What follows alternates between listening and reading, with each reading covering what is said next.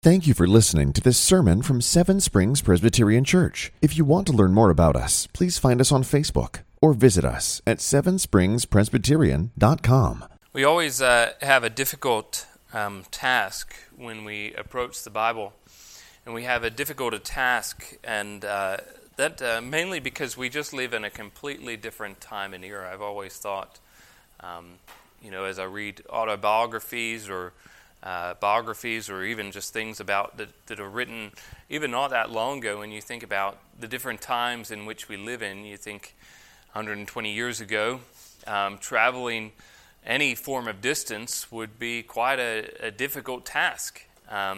Even 100 years ago, even when the automobile had been invented, it wasn't necessarily a common thing where everyone had one.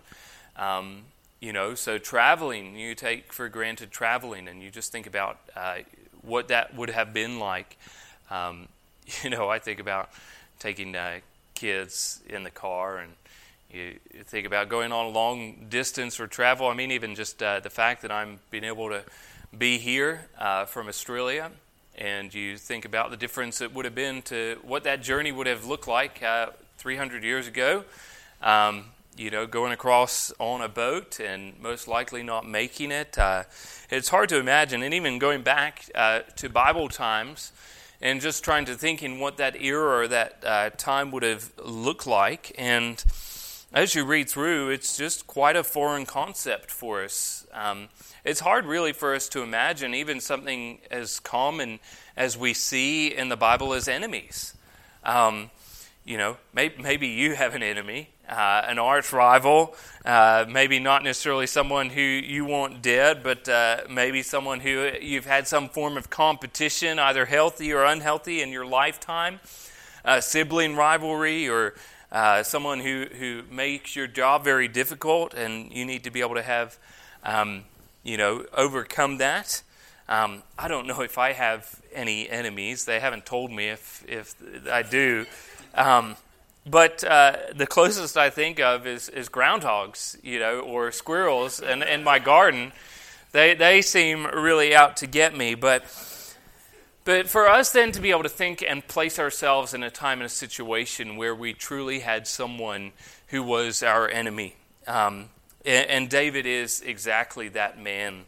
He had real enemies, that real people who sought and wanted him dead. Men who would chase him down to be able to try and find him so that they might be able to kill him. And this is what marks a lot of his life. And he's had enemies, not just specific men, but armies wanting to be able to attack him and the nation of Israel, the Philistines, the gladiator Goliath, the Moabites, the Ammonites, the Syrians. And then you have even specific people of Saul who because of his jealousy, wanted to be able to chase him down. Although Saul was never specifically called an enemy from David, that's what role he played in his life, trying to chase him down, still wanted him dead. But now as we look in these chapters that we've just read, it's hit very close to home. It's not only has had enemies in a different land far off, Saul, who wants to be able to chase him down, but now his own son from his own house wants the crown on his head. And he's willing to take the head off his body to be able to get the crown off his head. And what a interesting thing, as David writes in Psalm 3, how many are my foes, many are rising against me, and one of these people that is leading this rising of all the nation of Israel is his own son, Absalom. And David is someone who has lived his life on the battlefield or around the battlefield. He didn't go out seeking these battles, but this is just something that was in this time and period and era. He would not let anyone attack something that God had said he was called to protect. With Goliath, it wasn't necessarily Goliath did something wrong against David besides curse God, blaspheme God. And David was moved by, said, we can't let this person bring down God's name. He's fought lions and bears to be able to protect sheep, and now as king he's willing to protect those that are given to him, as he is the prince, the shepherd of Israel. And we've seen this in the previous chapters that David had fled, and it wasn't a move of cowardice. It was a military wisdom. As he heard that Absalom was out and conspired against him, he said, "Arise, let us flee." Not so that we can run, I don't know what to do, I have no reason to be able to do this. This is the best chance we have. What he says is there will be no escape from Absalom.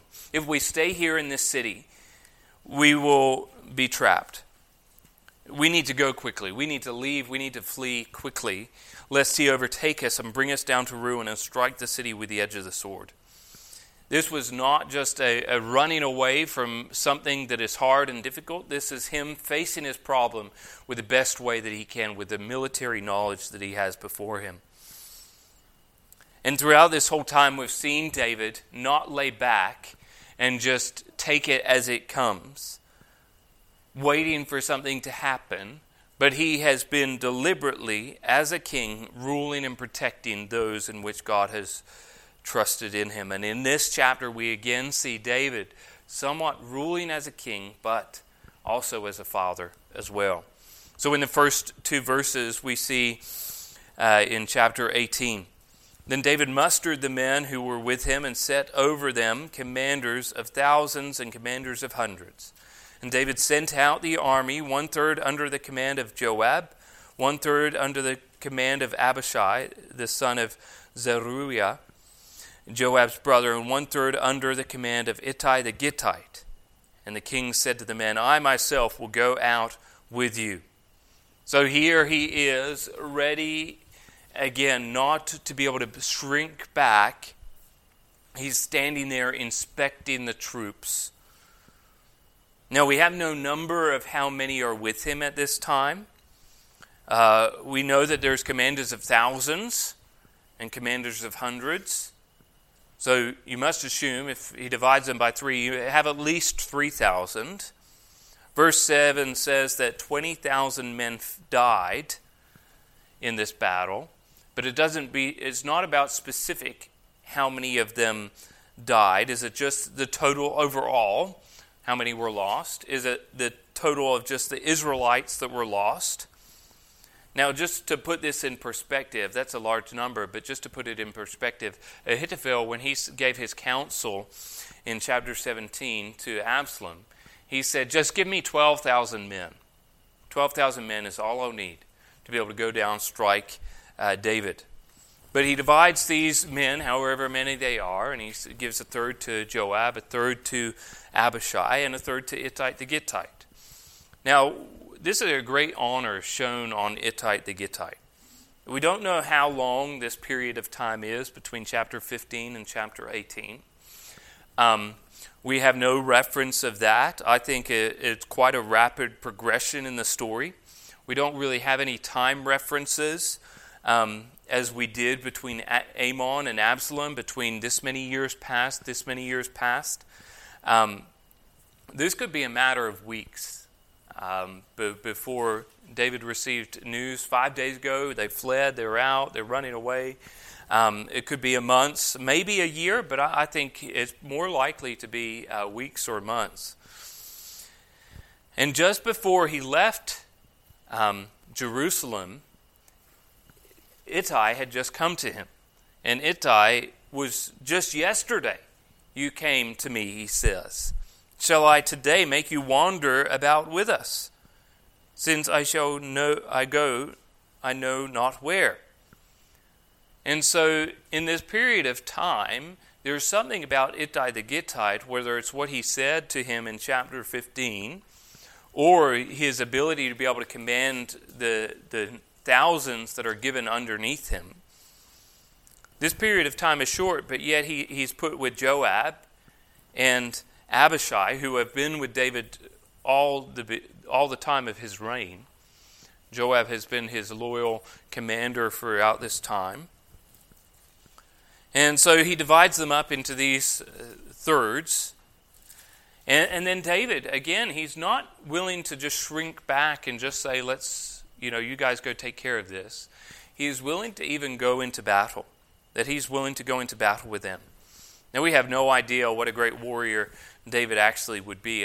One of the reasons that I'm not a huge fan of picture books is if you were to picture David right now, I doubt you would have a good picture of David. David was a mighty warrior.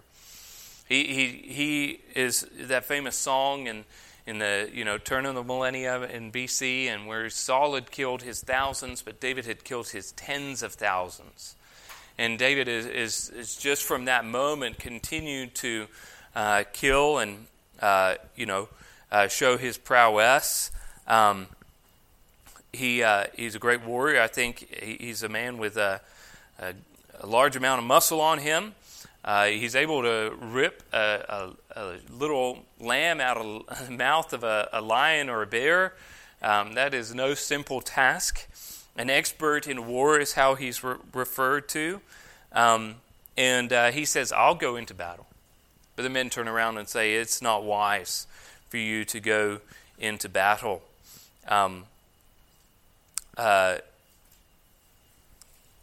So he said that he would go into battle with him. So his men explain why it's not a good idea for him to go into battle in verses 3 and 4. But the men said, you shall not go out. For if we flee, they will not care about us. If half of us die, they will not care about us. But you are worth 10,000 of us. Therefore it is better that you send us help from the city. The king said to them, whatever seems best to you, I will do. So the king stood at the side of the gate, while all the army marched out by the hundreds and the thousands. So here, David is going out. As they are marching out, David is inspecting, but the men basically just say, you are worth 10,000 men. It is not worth you getting struck down into battle. But that's exactly what Ahithophel said. That he had the exact same thinking as he was saying, you give me 12,000 men, I'm going to strike King David. I will strike only the king down. This is who the battle is against. Absalom only wants King David. That's all he wants. He just wants the crown on his head. And so the men are explaining the same. You're the reason why we're going out here. You are worth 10,000 men to be able to die. Now, just a quick reference here about that he stood by the gate. This whole scene about David is set around this period of the gate. We'll see this as we continue through chapter 18 and 19. Just a reference point for us to be able to note that David is his relationship to the gate. We'll come back and look at that, but just for you to be aware. And we need to understand what's happening here. As the men are marching out to be able to go to battle, this is a civil war. This is a civil war in the promised land.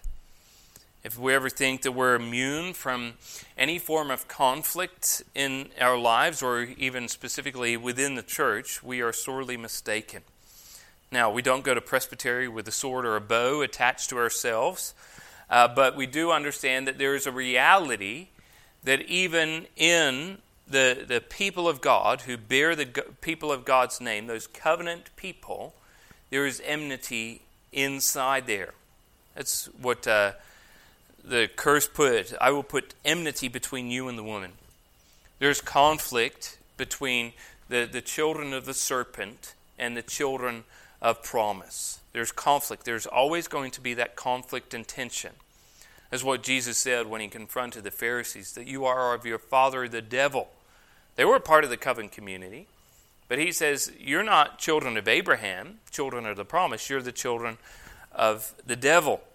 The conflict is always going to be in reality, and we often think of it as conflict with the people of promise, the children of promise, the covenant community, and those outside. But even in passages like this, we see that the conflict comes not from those outside and us within. Both of them bear that covenant seal, that there's enmity between them. Church history teaches this, that the councils have met together to be able to fight out what it is to have true doctrine. The Reformation teaches us this, that even those who said that we are the church had incorrect doctrine. Even in the last 100 or so years, liberalism and Christianity have had this battle about what is it that is true and right. But not even that. Paul warns us about it in 2 Timothy. He charges Timothy to be able to preach the word in season, out of season, reprove, rebuke, exhort with complete patience and teaching. And he says, for a time is coming when people will not endure sound teaching, but having itching ears, they will accumulate for themselves teachers to suit their own passions. They will turn away from listening to the truth and wander off into myth. He said that it's going to happen. People are going to hear and go find teachers that suit their own passions. Not even that. Jesus told us this. Beware of false prophets, who come to you in sheep's clothing, but inwardly are ravenous wolves. You will recognize them by their fruits. And Jesus spells out that even those who come in sheep's clothing are actually ravenous wolves. That we should not be surprised if there's conflict within the church. Now, obviously, there's different types of conflict, but true conflict that needs to be dealt with. To what extent is sin within our midst is one thing that Paul brings out all the time.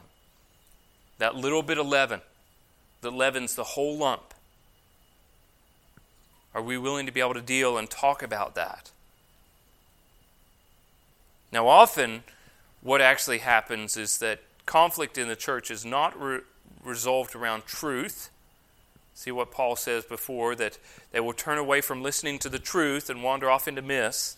My experience, conflict in the church has been about small things that are inappropriately dealt with.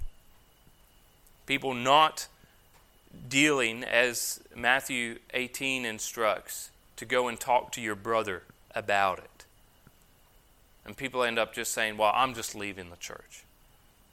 Not actually dealing with the conflict in an appropriate manner. But that doesn't mean that all conflict is like that. That in the Old Testament we don't necessarily see a one-to-one correlation between everything. Especially when it comes to things that are foreign to us, like war and battle. But there are times in our setting where we need to understand that even from within the church, there might be a reason for us to be able to stand up and fight. Not for land, not for a crown, but for truth. Now, as David is going to war, civil war, and I think one of the greatest problems is that he's thinking not as a king, but as a father dealing with a son, and not as a king dealing with someone who is committing treason and different things like this. So as they're leaving, King David orders Joab, Abishai, and Ittai, deal gently for my sake with the young man Absalom. And all the people heard when the king gave orders to all the commanders about Absalom. And in this lays the interesting part of this whole piece of the puzzle that we find in all of this in chapter 18 and even into chapter 19. That why are they going to war? They're going to war because of what Absalom has done. Chapter 15, the reason why they flee. David even points this out in chapter 15 when he talks about him coming. The men of Israel have gone after, the hearts of the men of Israel have gone after Absalom. And he says, arise, let us escape, let us flee, or else there will be no escape for us from Absalom. The reason they're running is because of Absalom. Absalom is the one who has started this, who is pursuing this, who is willing to be able to wipe his father out. This is Absalom that has driven the whole story, even long before this, about getting what he wants, going out, riding in with his 50 men before his chariots.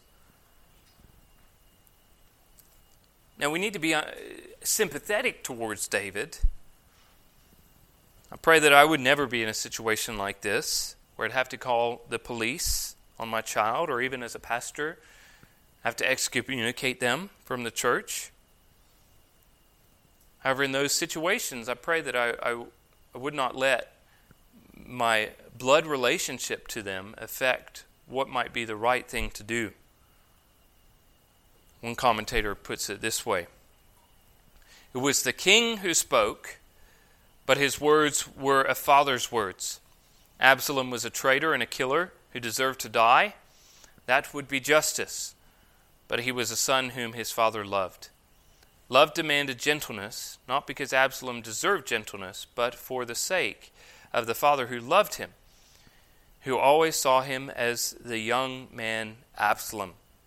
And here King David speaks, but as the commentator points out, it's not King David, it's Father David, Dad. Now, I'm not necessarily sure what David's tactic is at this point in chapter 18. Whether he's thinking that deal gently with him so I might be able to talk with him. Maybe I might be able to put him in prison to be able to make sure no one else get hurt. We don't know what David's plan was. We're only told what he said. But looking back on this, Joab hits the nail on the head when he explains the problem with King David's thinking. In chapter 19, after David finds out Absalom is dead, Joab goes and he speaks to the king and he says, "You have today covered with shame the faces of all your servants, who have this day saved your life and the lives of your sons and your daughters and the lives of your wives and your concubines, because you love those who hate you and hate those who love you. For you have made it clear today that commanders and servants are nothing to you. For today I know that if Absalom were alive and all of us were dead today, then you would not be pleased." So here, right before, David is saying, you go out. Thousands of people going out. Why are they going out? To be able to fight Absalom and what he is trying to accomplish. But Joab points and says, you see us as worthless. You don't see us as valuable at all. If you're worth 10,000 if we're worth 10,000 of one of you, Absalom is worth far more. You would rather us all die than Absalom die. That you love those who hate you. And in turn, what he's saying is then you hate those who love you, who are willing to die for you. In the end, it's those who seek to be able to hurt him.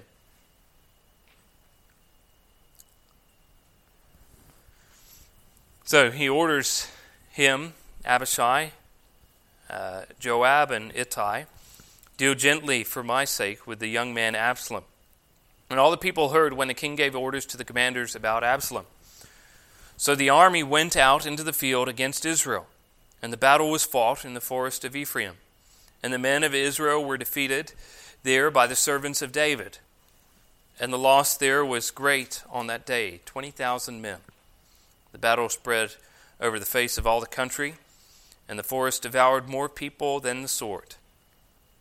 Again, we have no account of how this battle played out. The Bible often just quickly passes over things like this. It was an epic battle by the sounds of it. 20,000 men, as the author at this point says, great loss was happened on that day. And again, you think about that 20,000 number compared to this one man's sin and pride that drives this whole thing. Absalom wants to be king, and he wants to be king now. This is why this is all happening. But notice also that the forest devoured more people. The forest of Ephraim was given to Ephraim and Manasseh in Joshua chapter 17. But just an interesting thing to think about, that here in this battle, out of 20,000 people, more people died because of fighting in this forest that should have been cleared, but obviously was not. But I also want you to go back to 2 different verses before we look at this next section. And that is way back in 1 Samuel chapter 26. This is a chapter after he meets Abigail and Nabal, and David is going to go strike down Nabal. And Abigail comes and speaks wisdom to David and says, my husband is a fool. He is correctly named. He is Nabal. He is a fool. But don't you do something foolish because of him. Don't let blood be on your hands because of something he did to you. And then after this time, in chapter 26, David is then standing over Saul. And David explains what his outlook is as Saul lives. He says, as the Lord lives, the Lord will strike him, or his day will come to die, or he will go down into battle and perish. He said, out of these 3 situations, there's 3 ways that Saul is going to die. The Lord will strike him, or his day will come to die, he will die of old age, or he will go into battle and die. And he basically says that here's the 3 ways that Saul, my enemy, is going to be defeated. The Lord will strike him, his day will come to die, or he will go down to battle and perish. And this has been his basic outlook at life from that point on. How does he deal with Ishbosheth? How does he deal with Abner?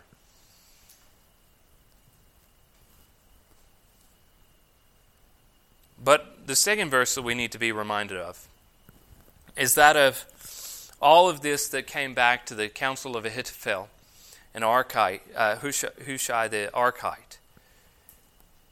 As we've centered around this verse, that the Lord had ordained to defeat the good counsel of Ahithophel, so that the Lord might bring harm upon Absalom. That we understand what's going to happen to Absalom because of this ethereal author's comment here in verse 14.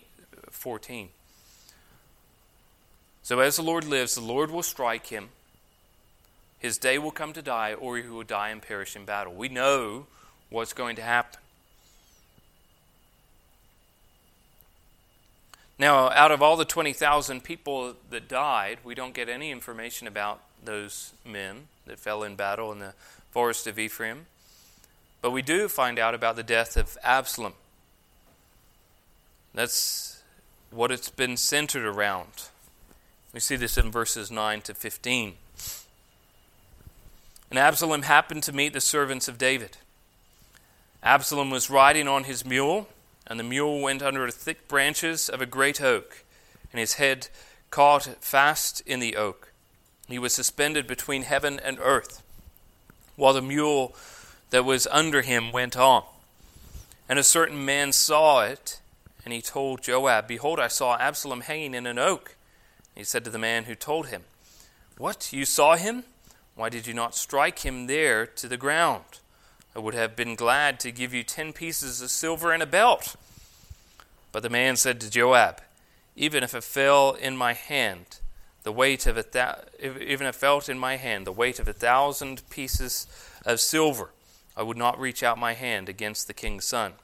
For in the hearing of the king's command, you and Abishai and Ittai, for my sake, protect the young man Absalom. On the other hand, if I had dealt treacherously against his life, and there was nothing hidden from the king, then you yourself would have stood aloof." Joab said, "I will not waste my time like this with you." And he took 3 javelins in his hand and thrust them into the heart of Absalom while he was still alive in the oak. And 10 young men, Absalom's armor bearers, surrounded Absalom and struck him and killed him. Right here is the story of what happened, the fall of Absalom. He's riding along, he gets caught in these thick branches of this great oak.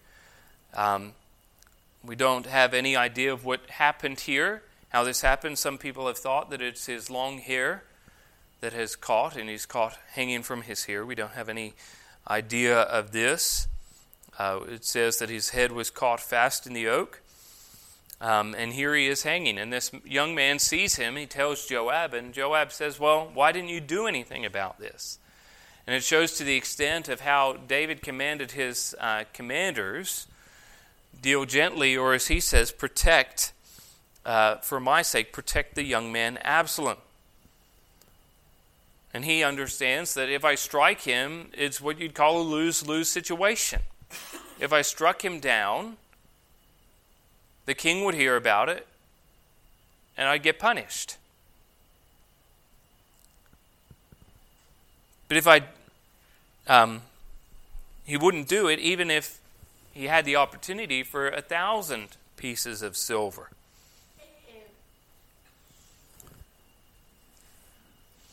Now, it's hard for us to be able to wrap our heads around this. I think it's just a foreign concept for us to be able to understand. These men are men of war and battle. Joab is a man, I think, that he's hard to be able to place. He often does things, I would say, for the king's interest, even if it's what the king does not want. He often does things for the king's interest, even if it's not what the king wants. You might say that Joab is the one who gets his hands dirty, where David does not. And David takes things into his own. Joab takes things into his own hands, and he says, "Well, if you're not going to do it, I am." 3 javelins into his heart, and then these 10 young men attack and kill him. Again, it's hard for us to be able to wrap our heads around this. You read this as a parent, and what a difficult thing that is for us to read. You read it as a military leader, maybe it becomes a little bit more clear. But ultimately, this has been one long story about the rise and a fall of a young man with a dream to be able to be king. The war immediately ends right at this point. As Ahithophel says, just give me 12,000 men, and I will kill King David, and you'll get the crown off his head. And Joab almost does the exact reverse and says, just kill Absalom. That's all that we need. And this war will be ended. And that's what we see in verses 16 to 18. Then Joab blew the trumpet, and the troops came back from pursuing Israel, for Joab restrained them. And they took Absalom and threw him into a great pit in the forest and raised over him a very great heap of stones. And all Israel fled, every one to his own home. Now Absalom in his lifetime had taken and set up for himself a pillar that is in the king's valley. For he said, I have no son to keep my name in remembrance. He called the pillar after his own name, and it's called Absalom's Monument to this day. The truth of the story is that William Shakespeare would love a story like this. You ever notice that William Shakespeare's stories never generally end with happily ever after? They often begin with the tragedy of Macbeth or tragedy of Romeo and Juliet. You would say this really is the tragedy of Absalom, the fall of Absalom. We'd seen the rise and the fall of Saul, who died in battle. But I think there's even more similarities that were given between that of Absalom and that of Saul. Firstly, they first and looked the part. Now in all Israel there was no one as such to be praised for his handsome appearance as Absalom. From the sole of his foot to the crown of his head, there was no blemish on him. And that's what we find out about Saul. That here you have Kish, who's a Benjamite, a man of wealth, and he had a son whose name was Saul, a handsome young man. There was not a young man among the people of Israel more handsome than he. For his shoulders upward he was taller than any of the people. That both of them are known for their appearance. They look, you might say, as kings. Kings like the other nations. Not only they did that, but they also made monuments for themselves, as we just read. Absalom in his lifetime had taken up for himself and built a pillar in the king's valley, for he said, I have no son to keep my name in remembrance. So he sets up a pillar. Now, we noted back in chapter 14 that There were born to Absalom 3 sons, one daughter whose name was Tamar, and she was a beautiful woman. Now, where's the disagreement there then between verse 18 where he says, I have no son to keep my name? Now, I think the greatest example there is that he has no son to keep his name. It doesn't say that he had no sons, that he never had any children. What it says that he had no son to be able to keep his name. So what is generally assumed in chapter 14, none of the sons get a name. And that generally means that they die in birth or die close before they get circumcised and named on the 8th day. So he did have 3 sons. They did not make it past their circumcision. Thus he has no name to be able to, or maybe they even died as young boys, but they have no way to be able to carry on his name. But just as Absalom built a monument, so did Saul in chapter 15. When Samuel comes to meet Saul, and it was told Samuel, Saul came to Carmel, and behold, he set up a monument for himself, and turned and passed on, and went down to Gilgal. So here you have both of them who are appearance-driven, but also as they think about their legacy is they want to be known and remembered. That's what Absalom set up his pillar for, that I might be able to be remembered. The sad thing is that the sad part of this, he is remembered. We've got the account given to us in 2 Samuel of this dismal fall of Absalom, who wants to be able to obtain this dream and passion. Now, out of Saul, David, and Absalom, they all have their sins. But Saul and Absalom don't think they need God. And especially, they don't seek to be able to turn and ask for his forgiveness. Saul was driven by jealousy of David, which drove him in his latter years, in his early years. Why the kingdom was ripped out of his hand was he did not obey what God had told him through Samuel. David has his flaws, as we've seen, driven by his lust. Absalom has his pride. He wanted to be remembered, known, bowed down to. In every way, I think he got exactly what he wanted, the fame, to be known. Now, in all of this, I think you see the tragedy of what sin actually does. That sin has a payment. That payment is death through justice. And we must learn from the tragedy of Absalom the effects of what sin actually does in our hearts and what it drives us to do. For Saul, it was that little sin of envy and jealousy which grew. And he was willing to take David's life to be able to try and feed that monster. For Absalom, it was to be known, to be remembered.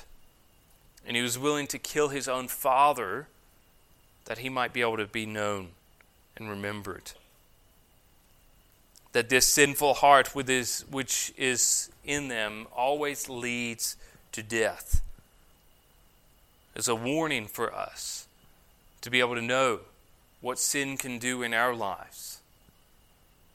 We might not want to be able to kill our father or mother or people around us, but we're willing to take steps that we might not ever think we were before.